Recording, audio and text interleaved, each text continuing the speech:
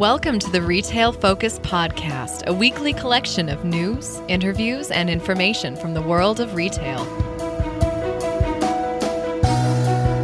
Welcome to this edition of the Retail Focus Podcast. I'm Trent Kling for Leighton and McKenna working behind the scenes. Coming up on this week's episode, we'll be joined by Jim Paine. He is the mayor of Superior, Wisconsin. He'll talk about the process behind attracting retailers to small and mid-sized markets. He'll talk about what retailers are sometimes looking for, why sometimes this might be a little misguided, and what his city is doing to attempt to lure retailers back to the city. In news, we'll discuss very briefly a positive direction for one national retail REIT and a negative direction for one e-commerce pure play retailer. And we'll look ahead to Walmart attempting to launch a resale platform on their website. Well, a quick reminder that you can check us out on social media at Retail Podcast on both Instagram and Twitter. And also, if you haven't already, subscribing to the podcast certainly does help out as far as our end is concerned. So you can do that on any platform or listening service. Now, jumping into news, National Retail Property shows that retailers are still seeking space in the current climate. And the reason I think this is positive is we've seen a lot of doom and gloom news stories really in the past couple of weeks. You see headlines like record retail bankruptcies predicted coming up. It had the feel of 2016 through 2019, about those pre-COVID headlines, if you will, surrounding retail. And yet, National Retail Property's latest update suggests that reality, at least in brick and mortar, may be counter to that somewhat, as the thirst for retail space remains strong from retailers. As a background, NRP has 3,305 total properties in 48 states. Hawaii and Vermont, in case you are wondering, are the lone outliers in which they don't have any properties. But this equates to 33.5 million square feet of gross leasing area, so they are one of the largest retail-centric REITs that are out there. Their main tenants, at least in terms of square footage, include 7-Eleven, which makes up nearly 5% of their total portfolio, Camping World, BJ's Wholesale, Couche-Tard, and Best Buy, among others. They are highly diversified, so you're not looking at something like a Kimco where they're focused on those grocery-anchored neighborhood centers. You're looking at ultimate diversification here, from anything from convenience stores to shopping centers to single-tenant big boxes. Their holdings include mixed-use and automotive service, as well as traditional retail. But those convenience stores, as we mentioned with 7-Eleven and Couche-Tard, they make up the greatest amount of their lease income from retailers. 17% of their portfolio actually comes from convenience stores. In their most recent quarter, their main numbers continued to look strong despite that inflationary context that has some onlookers, as we talked about, doubting potential over the next few quarters in the retail sector. Occupancy at quarter's end was 99.1%. That is in line with their previous two quarters. For comparison's sake, we'd say any occupancy over 95% would be solid for a REIT currently. So 99.1%, definitely among the top performers as far as retail real estate is concerned. Not only is the vast majority of their portfolio leased up, but the remaining lease term continues to be in the double digits. Retailers seem to be exuding confidence regarding those longer lease terms and are continuing to sign lengthy initial leases and extensions, something that we actually talked about on the show a few weeks ago.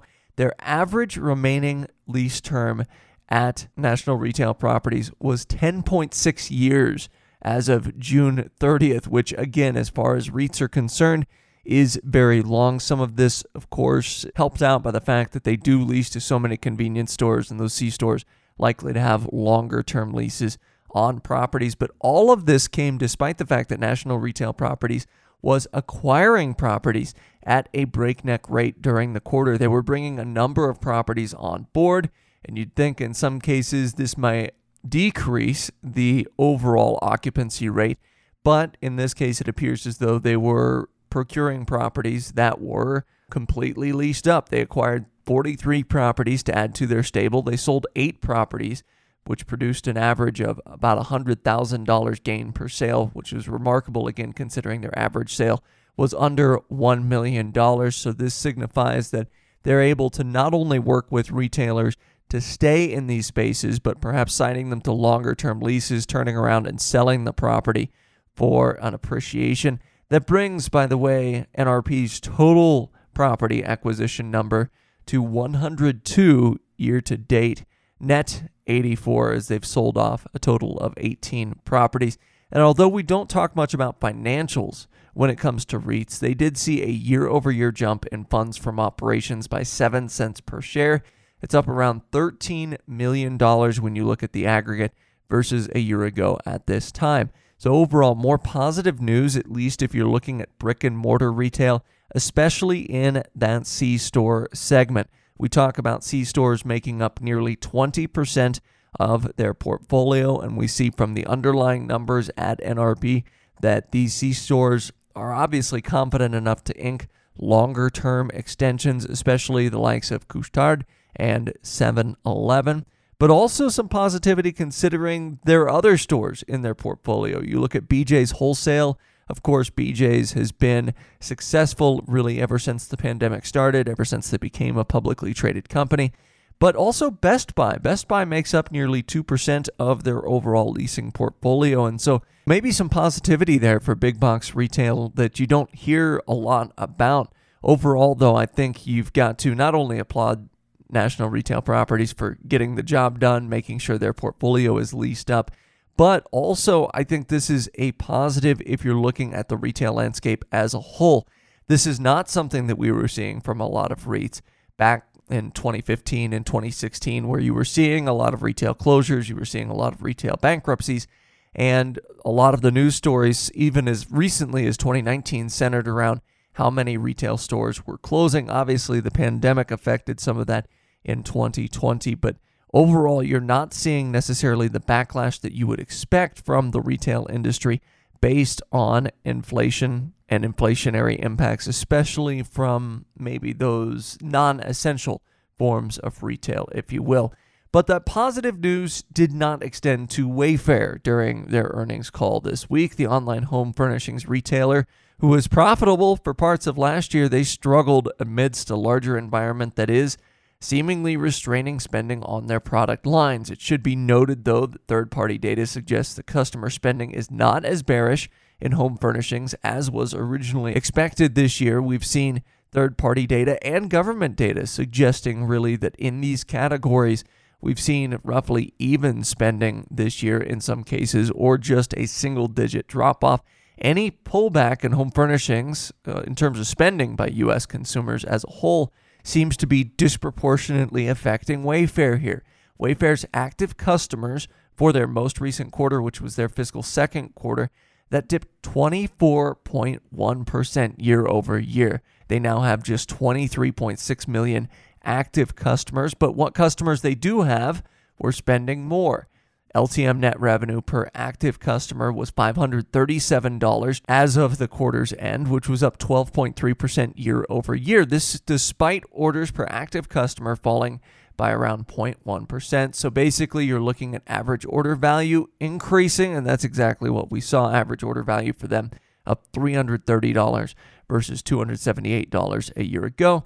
Potentially be good for their bottom line here because that does create efficiencies on a per order basis, reduces those overall shipping costs slightly, reduces the handling costs associated with packing those orders and getting them ready to ship. Also, you'd have to think that inflationary impacts, increasing prices, certainly having some sort of impact on ticket size for their active customers. But their total orders delivered were down, as one could guess. Their second quarter orders totaled 10 million even, which is down 28.2% year over year. So basically, in summary, not as many people ordering from Wayfair. Those that are ordering slightly more, but not nearly enough to counteract the loss in active customers and loss in overall orders. A larger percentage of Wayfair's orders are coming from repeat customers. 78.6% of their orders now come from repeat customers versus 75.6% a year ago.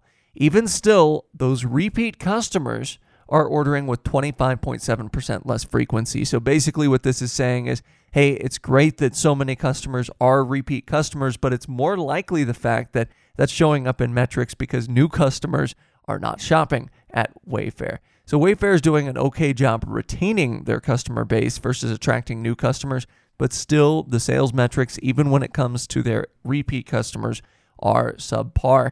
Maybe the most interesting number for Wayfair is the slowing in mobile spend. Something that we've heard from a lot of third-party data providers is that we have an atmosphere currently where mobile orders are increasing throughout the U.S. and increasing at most retailers. But when you look at Wayfair, fewer people placed orders via mobile at Wayfair than last year as a percentage of sales and on a true numerical basis. 59% of Wayfair's orders were placed via mobile in their second quarter of this year. That was versus 59.4% in the second quarter of 2021, and really shows a halting of a trend that appears to be only growing more robust for other retailers. You see other retailers' share of e-commerce sales really beginning to lean more and more towards mobile. You're not seeing that at Wayfair, and this could either indicate a lack of strength in their mobile platform, or maybe that Wayfair's customer base is growing more amenable to other platforms in comparison, or maybe shopping a little bit more via desktop. In any case, all of these numbers for Wayfair brought, as expected, large losses for the quarter. This is a retailer that pre-pandemic was struggling to remain profitable. As I mentioned, they were profitable in portions of last year. But Wayfair overall, as a company, I think their story, if one were to tell it on the profitability front, would be that they've struggled to maintain profitability in previous years with greater sales numbers than what they saw this quarter. In the quarter, they posted a $3.59 per share loss. Overall top-line revenue for them was down $573 million in the quarter, or 14.9%. Now, it is better in the U.S. than it is internationally. U.S. net revenue decreased just 9.7%, so at least U.S. sales are declining less than international sales. But they do maintain liquidity for now at Wayfair. Despite net cash flows being in the negative, they saw $244 million leave through their doors during this last quarter. They still have $1.7 billion in cash and cash equivalents on hand. But again, I think we're beyond the point of warning signs on the dashboard or the check engine light being on the dashboard. As far as Wayfair is concerned, again, it's difficult for them after having seen profitability last year to dip so far into the negatives this year. Massive double-digit decreases in total sales, double-digit decreases in terms of active customers, double-digit decreases in ordering frequency.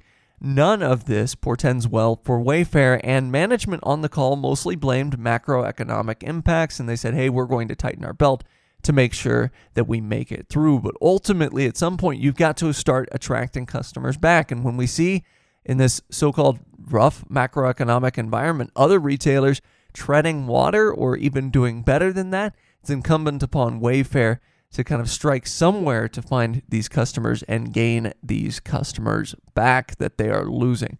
So that'll do it for our news segment here on the show. Coming up, we'll talk to Jim Paine, again, mayor of Superior, Wisconsin. It's an interesting conversation. He'll talk about retail from a city leader's perspective, including what cities are doing to attract retailers to their cities. Also, why retailers might not be looking at the right metrics when it comes to opening up locations in their city, and where it might benefit a city to focus on local retailers rather than national chain retailers that have more stringent site requirements.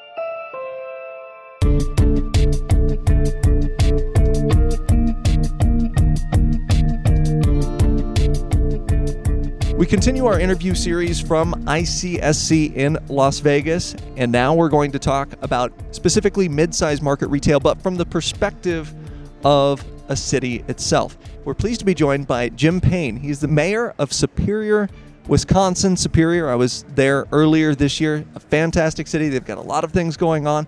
But we're going to talk to him today, not only about the retail scene in Superior, but what towns can do to make them attractive for potential retailers. Jim, thank you so much for joining us today. Good morning. I'm looking forward to this. So first of all, give us, if you can, the elevator pitch for Superior, Wisconsin. What are we looking at when we talk about Superior, Wisconsin? So Superior is a small city in northern Wisconsin, and we're part of a larger urban area that includes Duluth, Minnesota. Population of Superior is about 27,000. We're close to 150,000 in the whole region. In terms of Wisconsin, it's fairly isolated. When you think Wisconsin, you're thinking Milwaukee, Madison, then a whole bunch of farms and cows, and that's not us. We are way in the north woods on the icy shore of Lake Superior.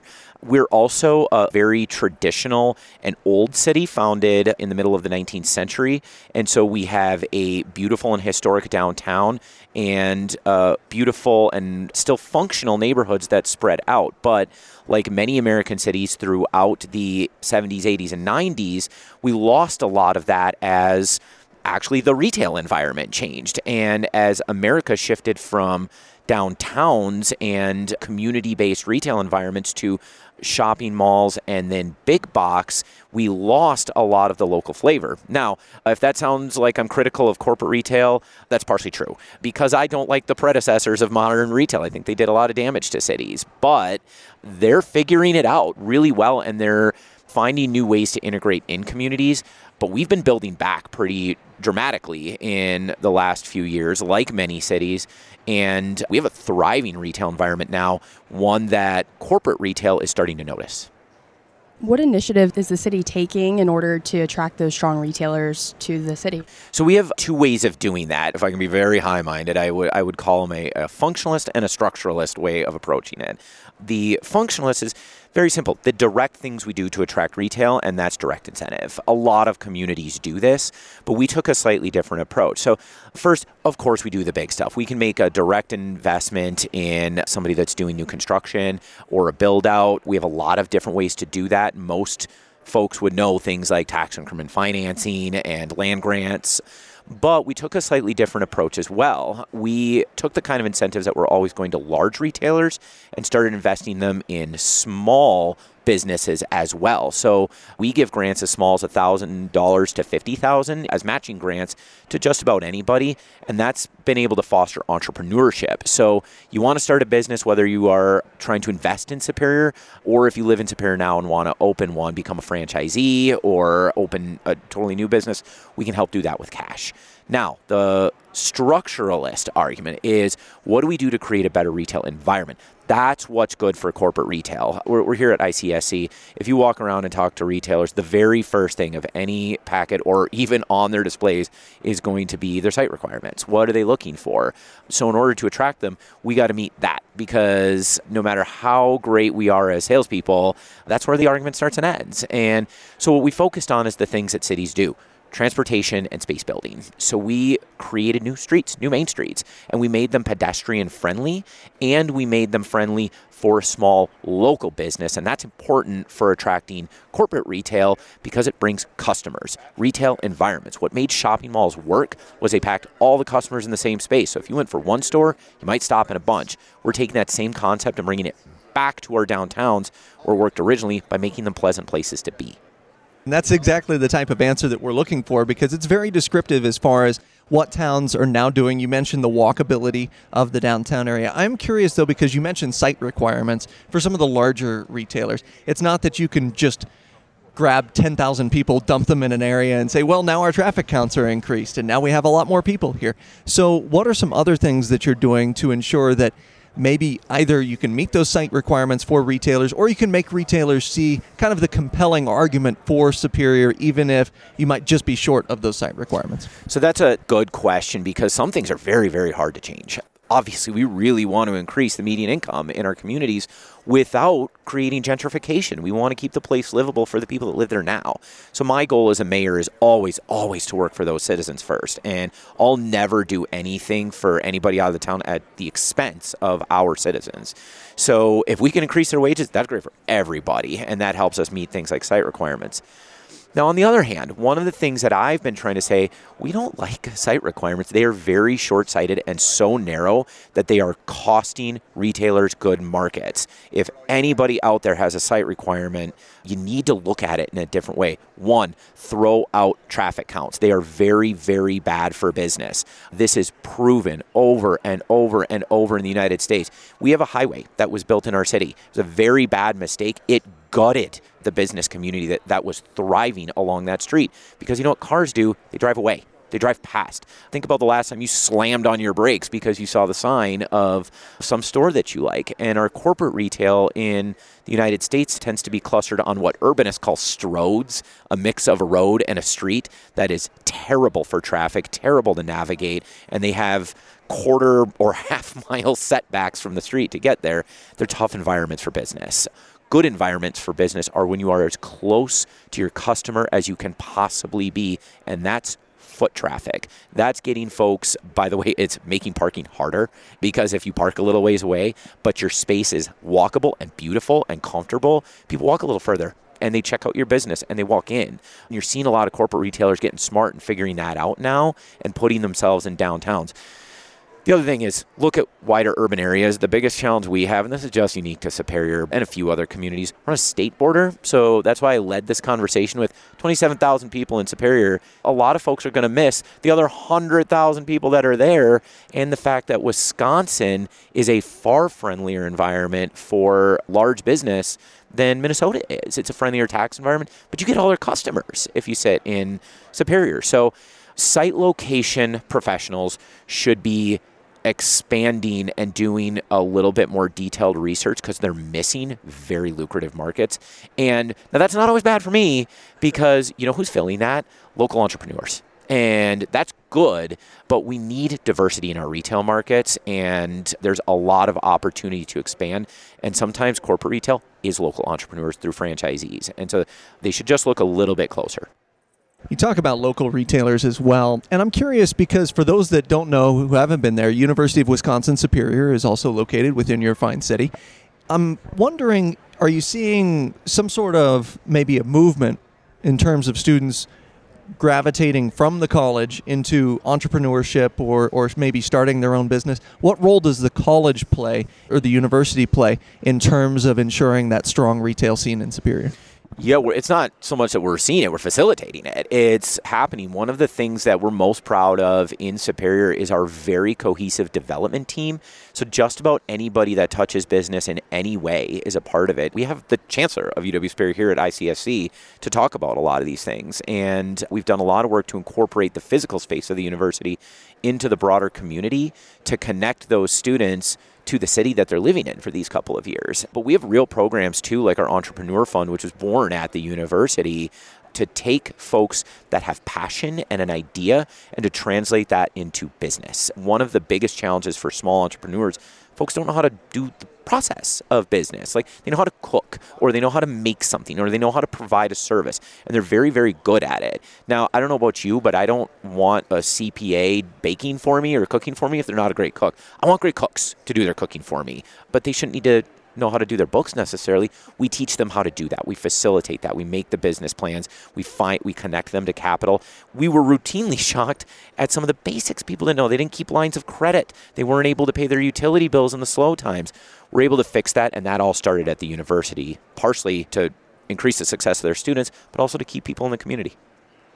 You mentioned the slow times, and there are some slow times for some businesses in the area. For those that don't know, it does get cold where you're at. But the positive thing is that there are fast times during the summer. Your area is fantastic as far as drawing tourists and those that want to see and interact with Lake Superior.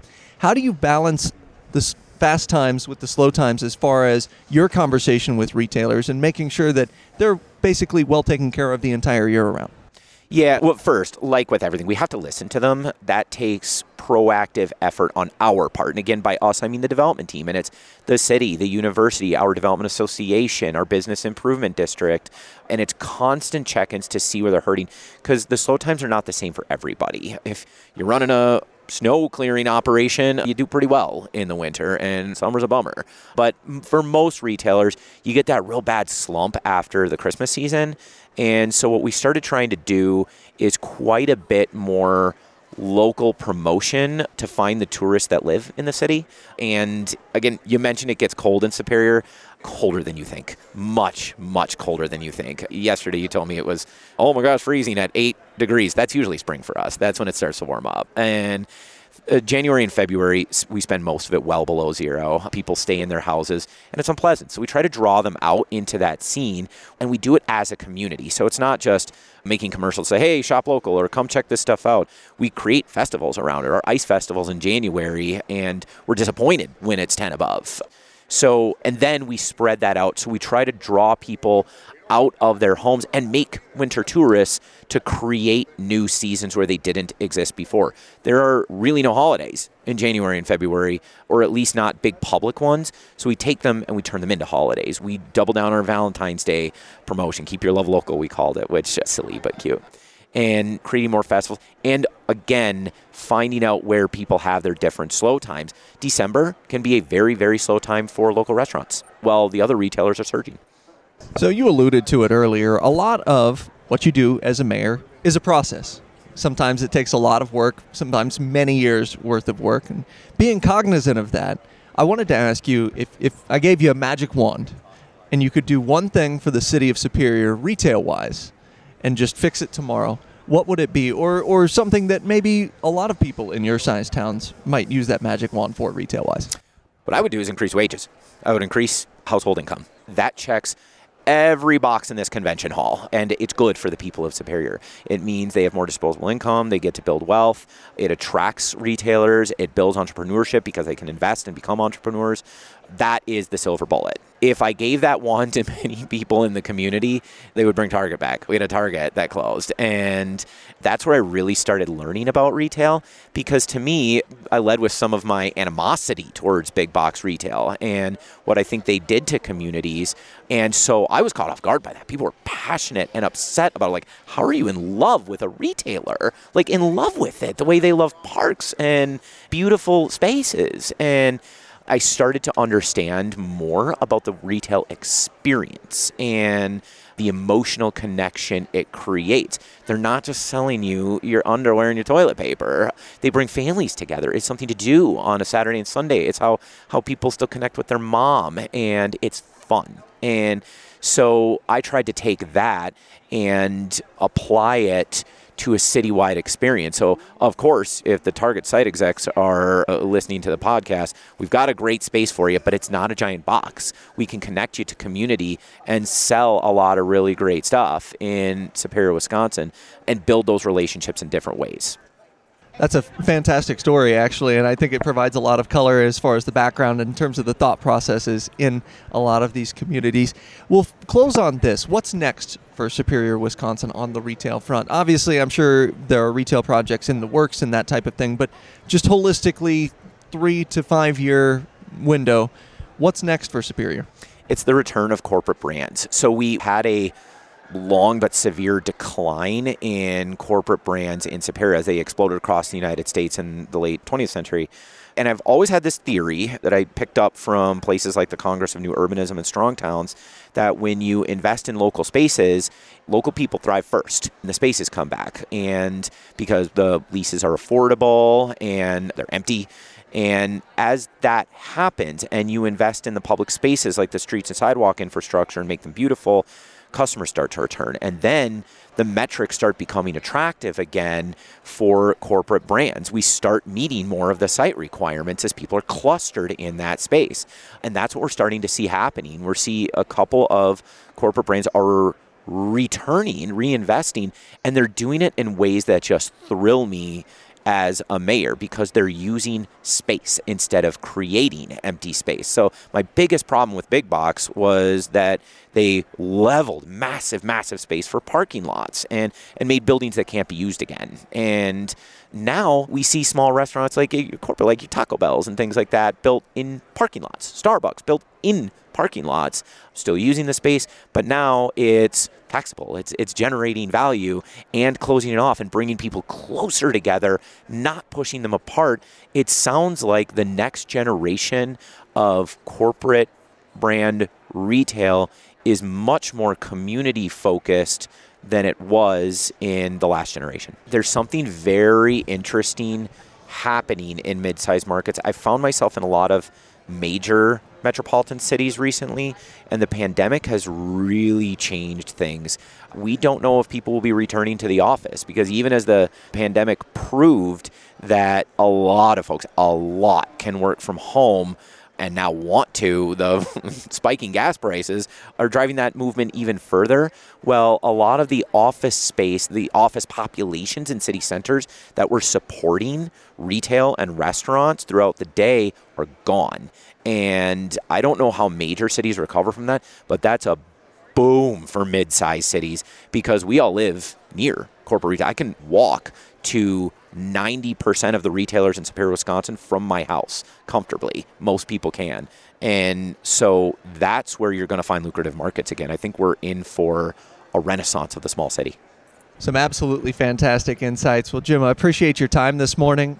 Again, if you haven't been to Superior, Wisconsin, I personally highly recommend it. But as someone who thinks 8 degrees is cold, pick your time of year wisely. But Jim, thank you very much for taking the time to join us today. Thank you. This was fun.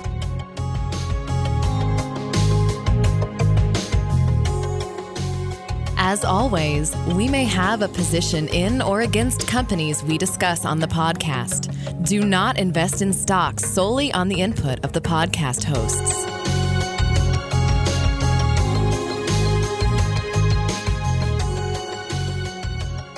Well, we thank Jim for joining us as part of our ICSC interview series. We'll be joined next week by a representative from SmartCart, the company that makes the airport push carts that we're all very familiar with. Well, they make a number of things to assist retailers and retail shopping centers as well. And so they'll talk a little bit about how they manufacture products to keep people in a shopping center for a longer period of time, and the dynamics of those particular devices, whether they be mobility devices or mobility assistance devices, or something to keep kids entertained for a longer period of time. Well, we've reached the final segment of our podcast, which means we're going to look ahead to a story that we're keeping an eye on over the next week, month, or year. And here we're looking at Walmart's new restored platform. This is a platform that ostensibly will help their customers discover, and I quote, refurbished products at everyday low prices, end quote. So there is now a section on Walmart.com where you can go to Walmart Restored, and ultimately you see a number of appliances, a number of electronics items, and Walmart, in theory, has partnered with other providers to inspect, test, and clean some of these devices. But again, the most popular devices here, you're looking at cell phones, computers, TVs, video games, and so forth. Really not talking about something that's going to infringe on, say, ThreadUp's market share, if you will. But realistically, the bulk of what they're selling is electronics. And I think this is just another extension of Walmart's foray into e-commerce. Again, they want to basically be an answer to Amazon in terms of e-commerce. So this gives them another category to launch towards their various customers. And the reason I'm looking ahead is because retail as an industry is very much a copycat industry. So if this is successful, or even break even for Walmart, really, in terms of e-commerce, which retailers will we see kind of mock this approach? Which retailers will we see undertake this approach? And also, will we see some of these products in retail stores? Will there be a brick and mortar component to their restored platform? I think this is an area where you look at some of their brick and mortar customers, you look at the brick and mortar customer base for Walmart. I think this would actually play pretty well in a brick and mortar context, but of course, trying it online is going to have less overhead. And when you're working with third-party suppliers, you don't have to worry about getting the product actually to the stores. But the idea here is that they've timed the launch for back-to-school shopping, which, as we've talked about with Rod Sides of Deloitte and others, we expect technology spend to be down a little bit, but still, this could give Walmart a slight leg up on the competition when it comes to back-to-school shopping for technology. Anxious to see how this product line goes for Walmart. They do offer 90-day free returns for people, so if you get a product, it doesn't work as expected, you can return it within 90 days. So for Walmart, interesting foray into basically restored and refurbished products and who will follow if this is successful for the company. Well, that'll do it for us here on the Retail Focus podcast, recording from Utah this week, and we'll be in Michigan next week, actually. So we continue our stretch of recording on the road when possible. Big thanks to McKenna and Leighton behind the scenes for making everything click. I'm Trent Kling saying so long until next week's podcast. This has been the Retail Focus Podcast. For more, visit our website at retailfocuspodcast.com and subscribe on iTunes or Stitcher. Follow us on Twitter at Retail Podcast.